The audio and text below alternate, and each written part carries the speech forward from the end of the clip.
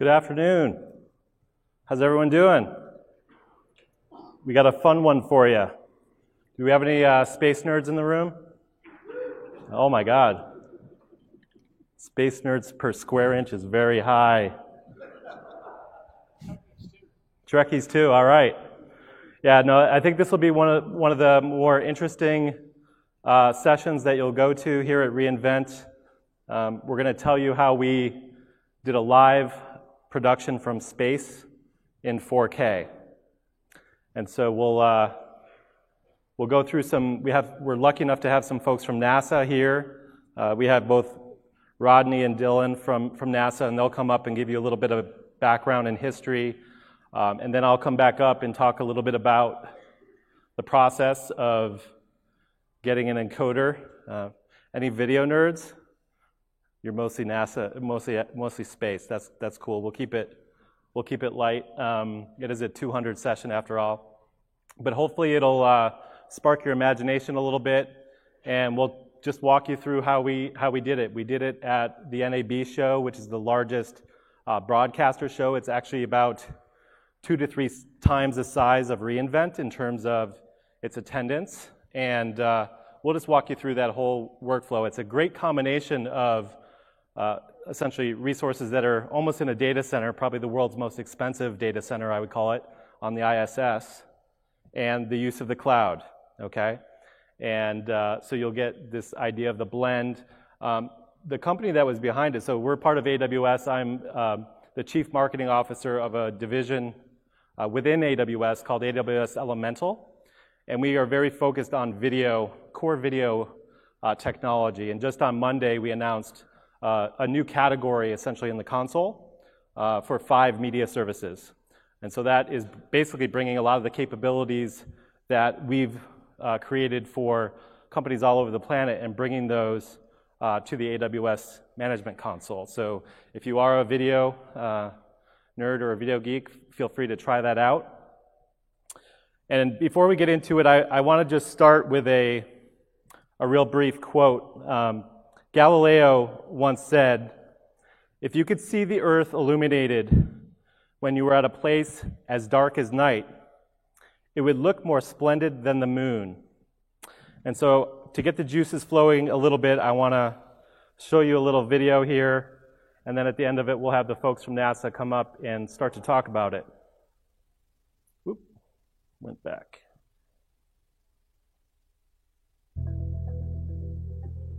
So Galileo had to rely on his imagination to envision the possibility of viewing our beautiful planet from above the clouds. Half a millennium ago, after Galileo, this isn't just a possibility, but it's a true reality. We can bring the music up a little bit. The International Space Station is a collaboration between 5 international space agencies. It hovers about 400 kilometers above the planet, and it's going at 25,000 kilometers per hour. It'll orbit the Earth in around 90 minutes. It's been continuously inhabited for over almost 2 decades, and has had about a dozen different countries participate. If Galileo were here today, he probably wouldn't be able to get on the ISS because of the billions of people that have been alive. Only 400 have spent any amount of time in space, but we can all see it with video and pictures. So please welcome Rodney and Dylan from NASA.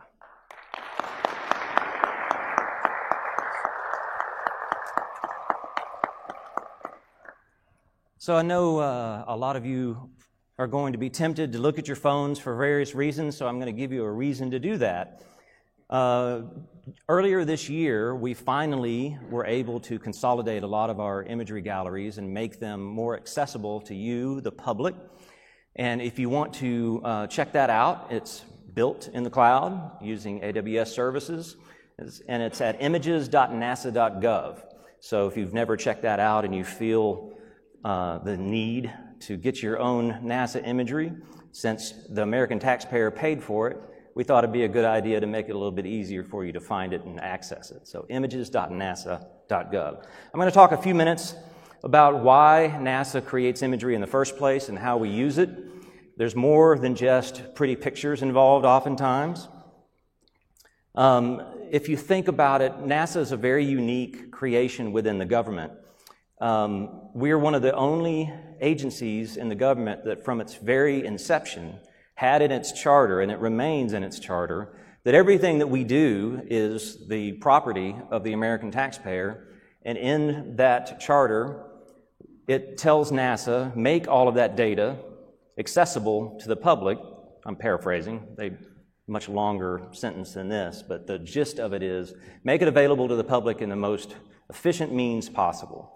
And so imagery, if you go out on the street and just ask a person, tell me something about NASA, or if I ask you right now, what do you think of when you think about NASA, it's probably an image or imagery that pops in your head, right? An iconic image in space, or of human space flight, or the Earth from space. So if you look at why NASA creates imagery, there's scientific and engineering reasons for it, but there's also the inspirational part that comes out of it as well. So from its very inception, we've been documenting what we do, using that imagery for scientific and engineering purposes, but also making it available to the public. This is the first photo by an American in space. Who was that? Al Shepard. Very good. All right. Fired off in a short little ballistic missile trajectory, if you want to think of it that way, off the coast of Florida. About a 15-minute ride in space in a little tiny capsule. This was the first photograph that Al Shepard was able to take. So one of the things that drives me absolutely crazy are the conspiracy theorists who come up with all kinds of explanations or tries to come up with explanations. And one of the ones that drives me the craziest is, why are there no stars in the pictures of the moon? Well, let me ask you this question. Those of you that are photographers, when you take a picture of the moon from Earth, can you see any stars? How much do you have to stop down? How bright is that? Can you imagine how bright it is if you're standing on the surface of the moon? So a lot of those photographs were taken by the astronauts themselves. They had a Hasselblad camera on their chest, and they would have to look down in that visor of theirs and try to frame it and click this clunky button to take these pictures using roll film, these large rolls of film. I've actually got to see where those rolls of film are kept. They're inside a double frozen vault at the Johnson Space Center, and every so often they're pulled out and redigitized with the newest and latest technology. This is one of my favorite images from a space probe. Now, this is slightly enhanced, I will tell you. The blue halo and everything is enhanced a little bit. Not sure how well you guys can see it, but there's a little blue dot there, and that's us from Saturn. One of the things that I love about NASA imagery is that it gives you a little bit of perspective and humility sometimes. You know, there's an image like this on my computer. When I go to work every day, I'm confronted by a photograph very similar to this.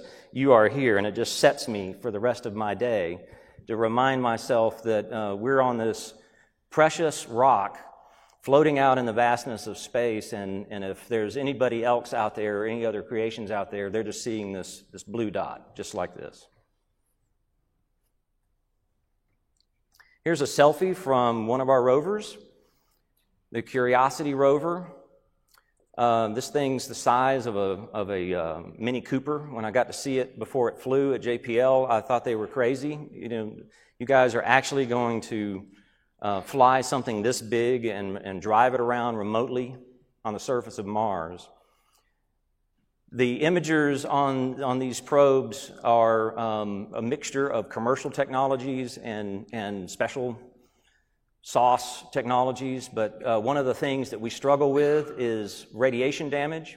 When you get outside of the low Earth orbit, where we're protected from radiation, and you get out into deep space, those protons, those ionizing protons that are out there, from gamma rays and other sources, they will damage everything, the human body and all of the electronics and so forth. And so The imagers that we fly on Mars have gone through lots of design changes from the cameras that we all carry around to try to protect them from radiation damage, and they're manifested by dead pixels. So if you are watching NASA television from time to time, and you look for white dots in the video, those are damaged pixels on the HDTV cameras. And rather than spend millions of your dollars to design a camera like the one that has to work in Mars, since we can go to the space station every few months, we just buy commercial HDTV cameras. The ones we fly are Canon 305s, and every 8 months we fly new ones. A whole lot cheaper than spending millions of dollars for a camera that is radiation tolerant. But look for those white pixels. This is an image of the entire space station taken from the space shuttle, I think, Dylan, is that right? And it gives you a sense of the vastness of this platform. What makes the space station now very relevant for us, and if we have time later, we'll talk a little bit about this, is it's a laboratory that we can use to test out the technologies for us to go and explore deep space, leave low Earth orbit, go back to the moon and use it as a testing ground, a proving ground for the technologies that we need to take humans onto Mars. And so over the next 4 to 5 years, we're going to see a shift in some of the work being done on the space station to get us ready for the Deep Space Gateway, which NASA's planning in the 2020s, which is going to be a smaller station in orbit around the moon. And from that station, we will build the deep space transport vehicle. So Dylan's going to talk a little bit more about the space station, and if we have time at the end, if anybody's interested in talking a little bit more about our plans in deep space, we can talk about that.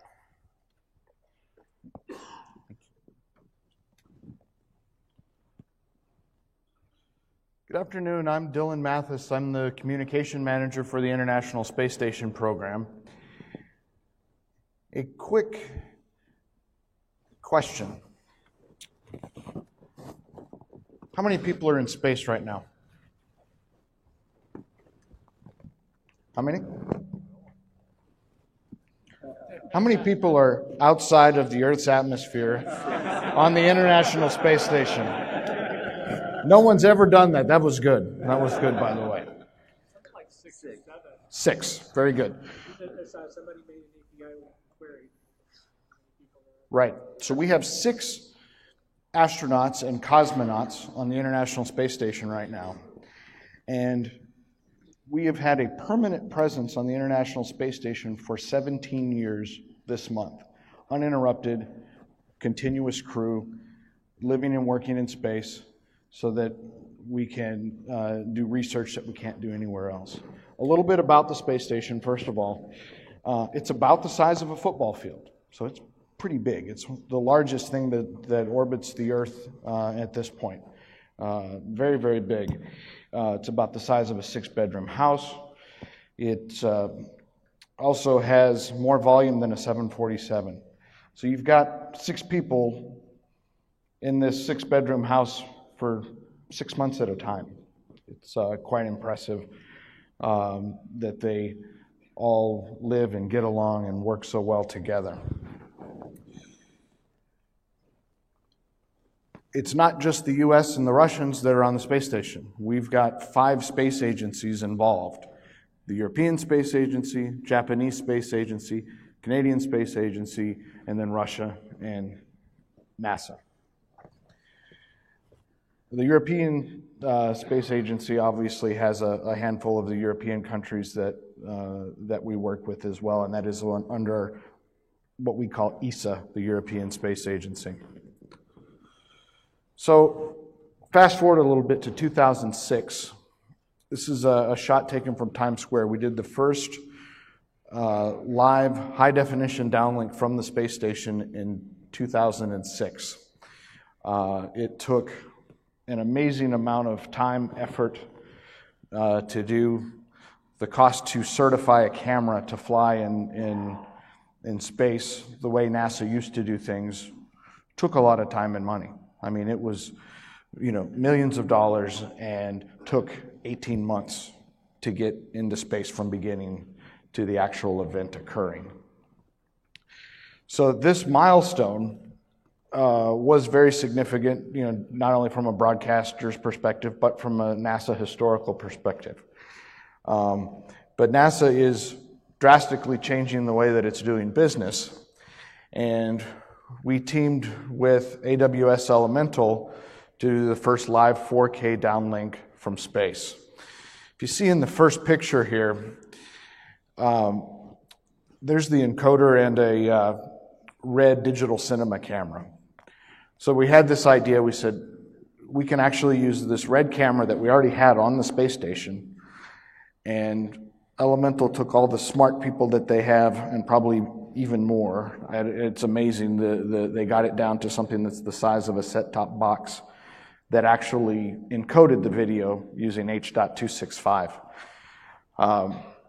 They were able to work with the NASA folks and get this certified in 29 days. So remember earlier I said 18 months. Now we were down to something in 29 days that was ready to go to space. It flew, ironically, out of Japan in Tanegashima on a cargo vehicle that went to the space station.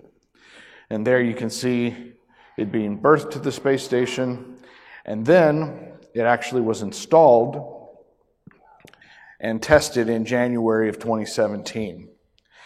And you can see my buddy Brian here is very excited in Nerdville over at NASA, where all of the downlinks come in from the space station. The test was very successful. We got live downlink, 4K, everything worked.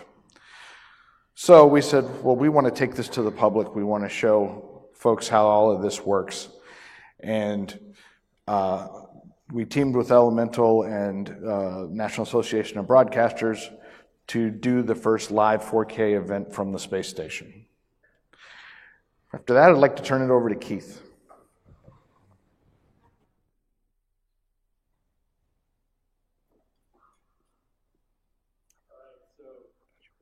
Am I on? Okay, there we go. So we're going to walk through, let's imagine we have a 4K camera and there we go, and a small form factor encoder, which before this point in time had been roughly 4 times the size. But to give you a feel for what we actually did, what we've done is we did about a 45-minute or so production in a ballroom kind of similar to this, where our CEO, who actually tragically passed away after this event, it was something that he was very passionate about. He was passionate about space. He was super excited. You'll see how excited he was. This is one of the last public appearances, really, that he made. And so I want to just acknowledge that, because he really drove a lot of along with NASA, the impetus for this program. But you'll see him here basically doing an interview, and we've spliced it down. So the whole thing was about 45 minutes. The interview was about 15 minutes, I believe. And so we've brought it down to about a 2-minute clip. There's some flashing in there that's just associated with the editing, but this will give you a feel for what we actually did in terms of production, and then I'll talk about the workflow in terms of how we did it. Who's excited? First live 4K transmission from space ever. Hey kid, this is Houston. Are you ready for the event? Yes, we're ready for the event. What is the ISS position in orbit right now? Well, we're just passing over Baja, California, and we're heading in an arc over North America. By the time we finish talking, we'll be over Central Africa. Wow. Amazing. Amazing. Now, of course, we're calling from the NAB show here in Las Vegas, where next generation broadcast and production technology comes to life. Are there any films about space that have truly inspired you?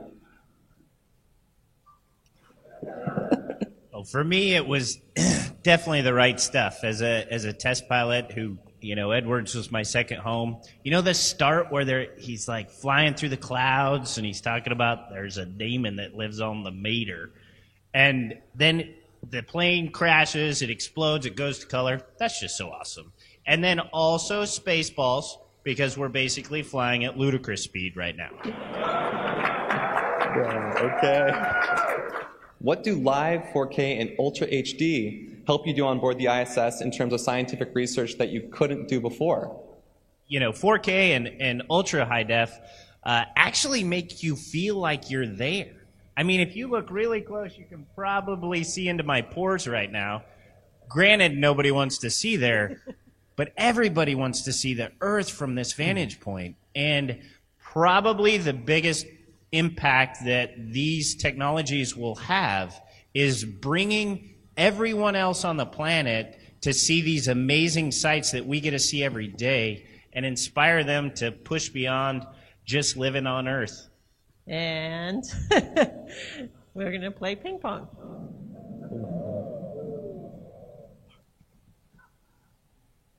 Whoa. And a little food coloring added to that.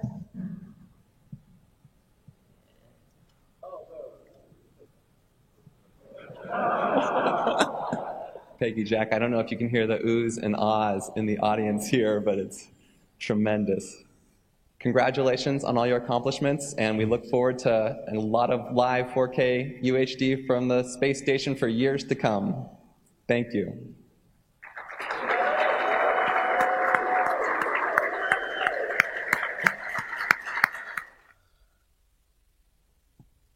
So you can see they were having fun there, and I have to do a disclaimer. That was our old AWS logo on that, but we did this back in April, and so we changed our logo in September. So I have to do that disclaimer.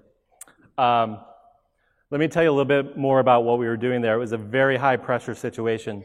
Doing a live interview with folks on the space station has become, it's not commonplace, but it's typically done in HD level of video. Doing 4K, have folks looked at 4K in the home streamed yet? Anyone raise your hand if you've watched? About 20%. Doing that as a live source with a live interview from space, super high risk, okay? And hopefully that gives you a little bit of a feel for what was going on. Sam was basically on stage like I am right now, talking to two astronauts in space while the video was coming down so that we could see that. And then we were doing a live production where we put those feeds together and then delivered it out over the internet. So you're hoping that they're going to stay this happy, because when it goes, I'm sure they would have been great if it had gone south, because I'm sure they're trained for that situation. But we wanted to make sure they were happy. I wanted to make sure my CEO was happy. We had customers, we had viewers all over the world that were watching this, and this production was definitely high octane, and the sound in the audience. I saw a little bit of it here when the guy floated by, like, okay, that's real. We talked earlier about how annoying it is when people talk about space being, fake and all these conspiracy theorists. Literally, when we were doing this live, there was a production that was being created to dispute everything that we were doing. We're like, God, you have to have better use of your time than that. What I want to do is just walk through essentially some of the challenges that we overcame so that you can see kind of what you can do when you put your imagination to it. Doing 4K in space, we've talked about it with the encoder.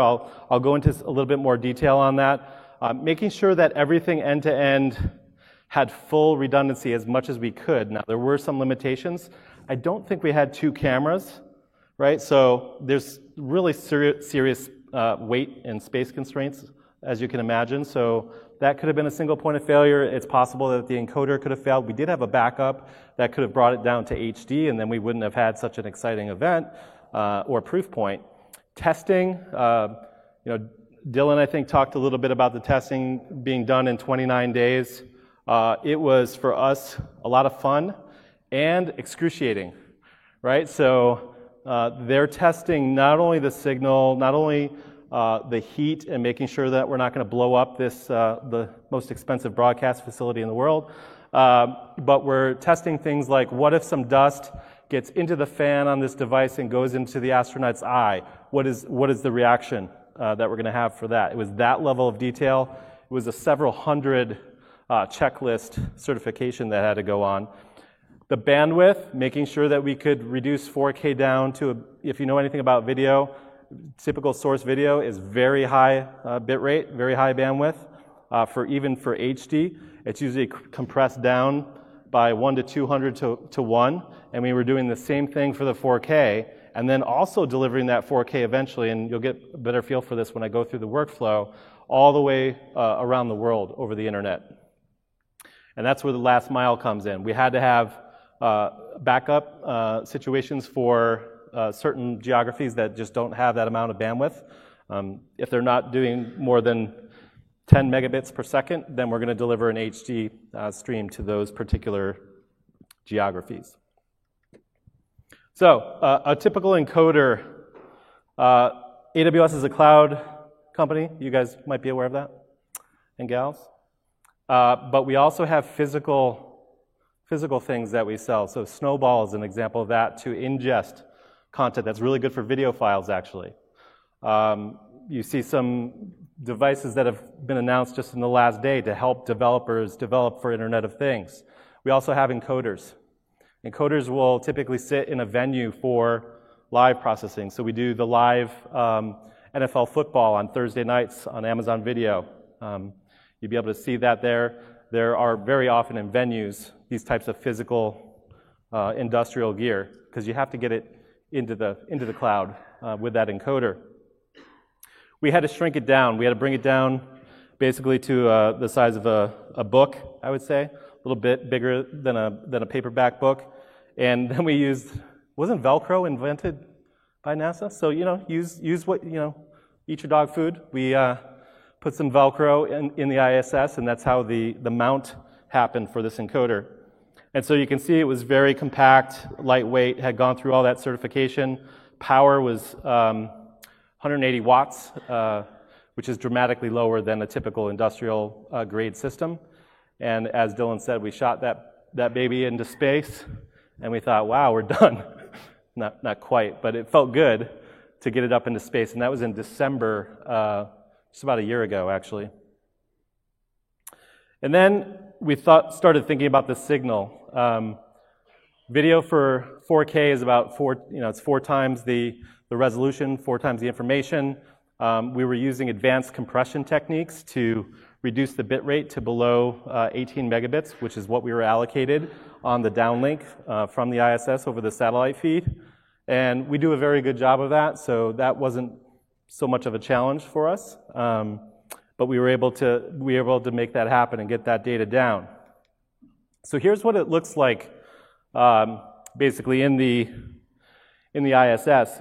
We had a 4K camera, which is a red Epic Dragon there that was resident, had already been up on the space station. And we put the encoder in there and had a quad SDI input into that encoder to compress it in real time. And that created the downlink from the session. You can see here I think this is going to be a laser. You can see these are not astronauts because they don't have hands, okay? Just want to make sure everyone's not upset by that. They're just the suits waiting. And it's interesting that we put the camera right by the storage for the suits, keeping it company there. So at that point, the workflow gets a little bit more complicated. So we're doing a downlink from the ISS. We're bringing it down to Building 30, which is at the Johnson Space Center. One thing that was unique for this workflow is that embedded audio on the red camera was not something that was going to work. And so we actually sat down, we decided to send both the 4K feed as well as an HD feed. The HD feed was our backup, and that had audio in it as well. And so we were able to drop that down and then basically bring the audio back together again with the 4K signal. So this is the source. This is the astronauts doing their thing, being on video, and it's dropping down to the Johnson facility. It's being recombined with audio from the backup feed, and then we're sending that out to the Las Vegas Convention Center so that everyone here could see a video that's coming down in real time, essentially, from the ISS. So these are the two, basically, systems that are recompressing it and then sending it to our partner Encompass in Atlanta to go towards the Las Vegas Convention Center. You may be asking, Why? Anyone know what POTS is? Plano telephone service. Why were we using that? It's the actual feed of the questions that are coming back from the LVCC and then being sent up to the astronauts. So one of the things that we did in the video that I showed you earlier, because gave you a compressed version of it down to 2 minutes or so, one thing that we haven't talked about here is the delay.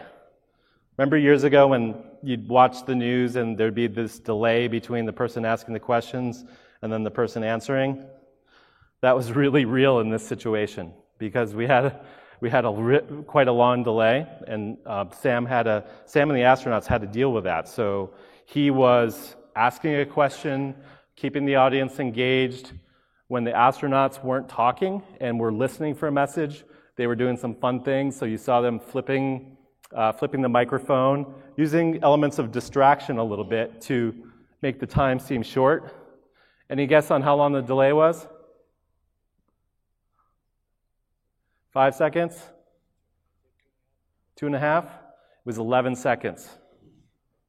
It was pretty long, but they did a really good job of managing it, I would say. So, video goes across to the Las Vegas Convention Center. You can see a collapsed view on the left-hand side of the Johnson Space Center. This was what I was just showing you earlier. Then in the Convention Center, we had the satellite feed, which I showed you earlier. It's coming down to a truck, going into a decoder so that it can then be displayed on the screen so that the audience can see what the astronauts are doing and saying. And we're also doing a backup fiber link. Just to be sure, we wanted to this is part of the redundancy that we built into it. We put this fiber in just in case. I think we decided maybe the week before it might be a good idea, which is probably a little bit late, but we got it done. And we didn't have to use it. So that was very fortunate for us.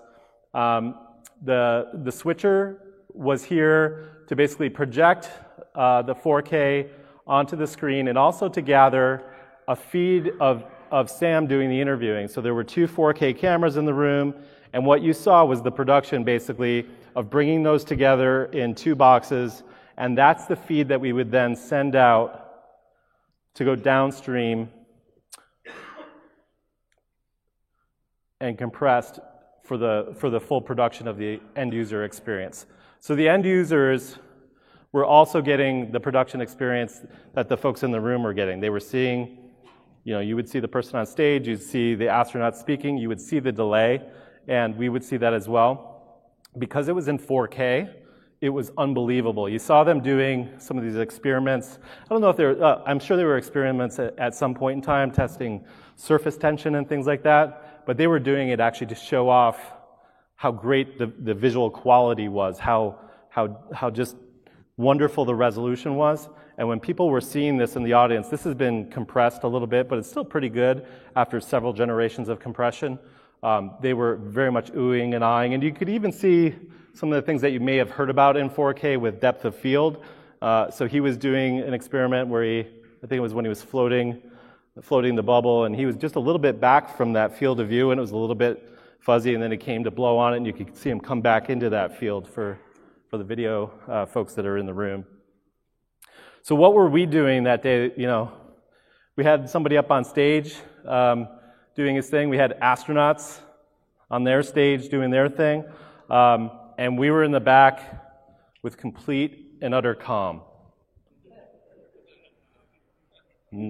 No. Actually, I heard it was very calm. It was terrifying, right? It is a live event. It's not like getting up and doing a presentation where you can start over. This thing was real. And what I'd like to do is introduce our VP of Engineering from AWS Elemental, Khwaja Shams, who also happens to have some background in the world of space, which he can do and introduce and kind of walk through the cloud portion of this. Because at this point, you're going out of the venue and trying to get to the world. So I'll have him kind of introduce your background a little bit and talk about what went down, and then I'll come back up to close it out. Thanks, Keith. Keith described this as us being calm. I think we can find a better word for it. It was so silent that you can hear your heart racing because you're just scared. Why is that? Because we've got this live 4K feed coming in from space. Lots of people around the world watching. It's a historic first. You can't afford to mess that up. A lot of people would be really disappointed. The other thing Keith mentioned, I'll just elaborate on a little bit, is this notion that there's a lot of places in the world where you can't get enough bandwidth to access 4K. Well, turns out conference venues and cellular, those places are more prevalent than you might think, right? So we were encoding this in 4K HD as well as much lower resolution so that even if you don't have the appropriate amount of bandwidth, you can still see the experience and still share the experience simultaneously as the rest of the world. So with that, this is us in the back room, just praying and hoping that nothing goes wrong.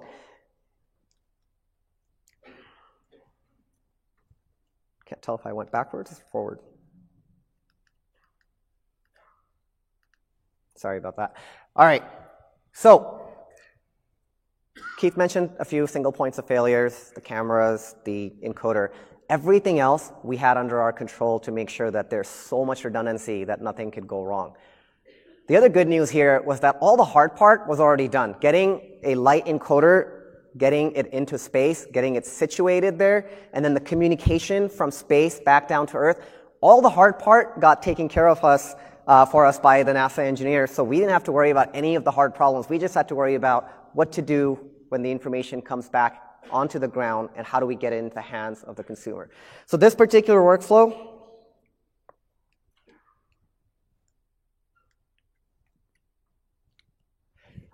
what's happening here is that you've got the live encoder at the Johnson Space Center, which is feeding the data to 2 live encoders at the Las Vegas Convention Center.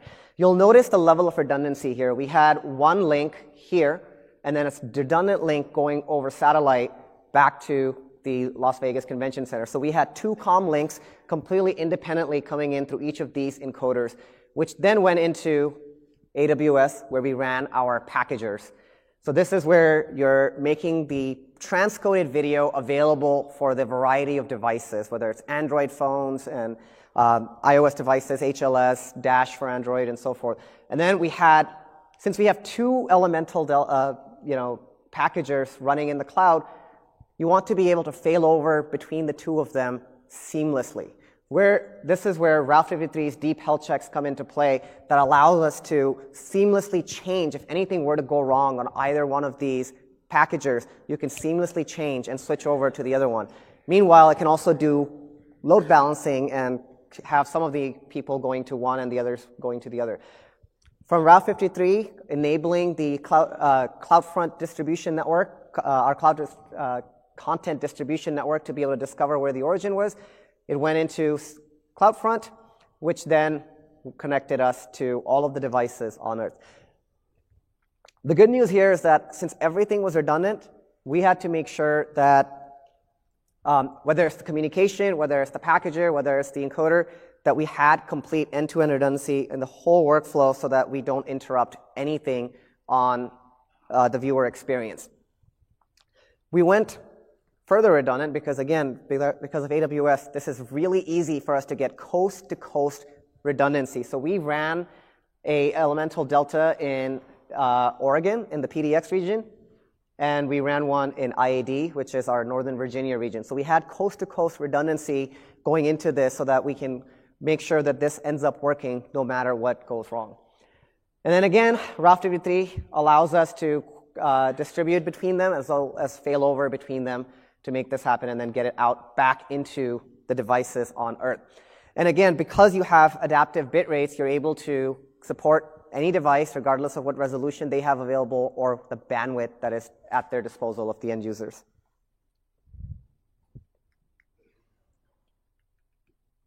I'll bring Keith back up.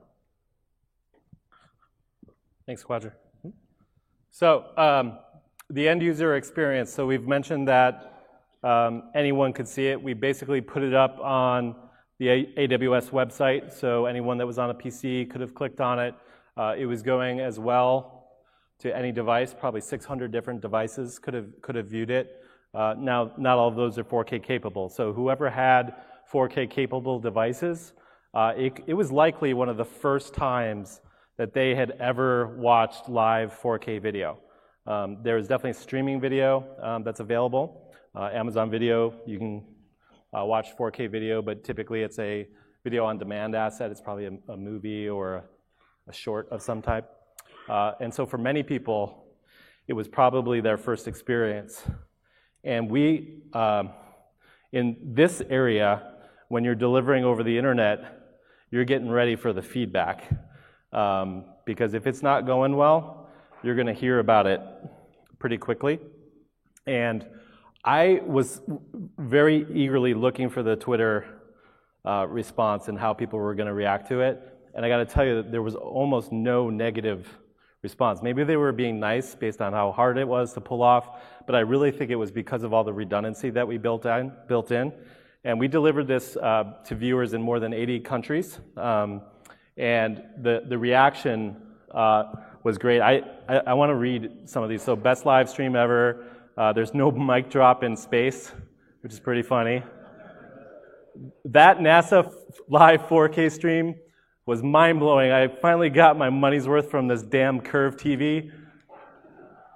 That stuff was awesome. And so it was a really, really just fun event for us to pull off, and so we were really happy to be able to bring it to you today. One thing that I would say is, if you want to see the whole thing, not the 2-minute version, you can just go to Amazon Video and just search live 4K NASA, and you can see the whole production. So it's not going to have the highest ratings, because most people are going to that now going, this isn't live, because it happened 3 months ago, and then they're complaining, and they're like, it's not live, 1 star. So the stars aren't great anymore. But definitely go and watch it, and maybe give it 5 stars now that you know how hard it was to watch it. Okay. I mentioned earlier that we launched 5 services in a category. So it's a brand new category. We've got compute and storage and database. We've got, in the last couple of years, Internet of Things and artificial intelligence, and now there's a media services category. So services for compression, for live compression, for file compression. If you are in the video industry, check out one of our remaining sessions tomorrow, or you can go back, because all of these will be on video. And I'm sure if any of you are super space nerds, which I think a third of you, or maybe it was 80% of you said you were, I'm sure some of the NASA guys will stay and answer some questions if you'd like to, so we can have some time to do that if you do have questions about what we did. But I'd like to thank you for your attention, and hopefully you had some fun and saw what we were able to accomplish with the first 4K live stream from space. Thank you.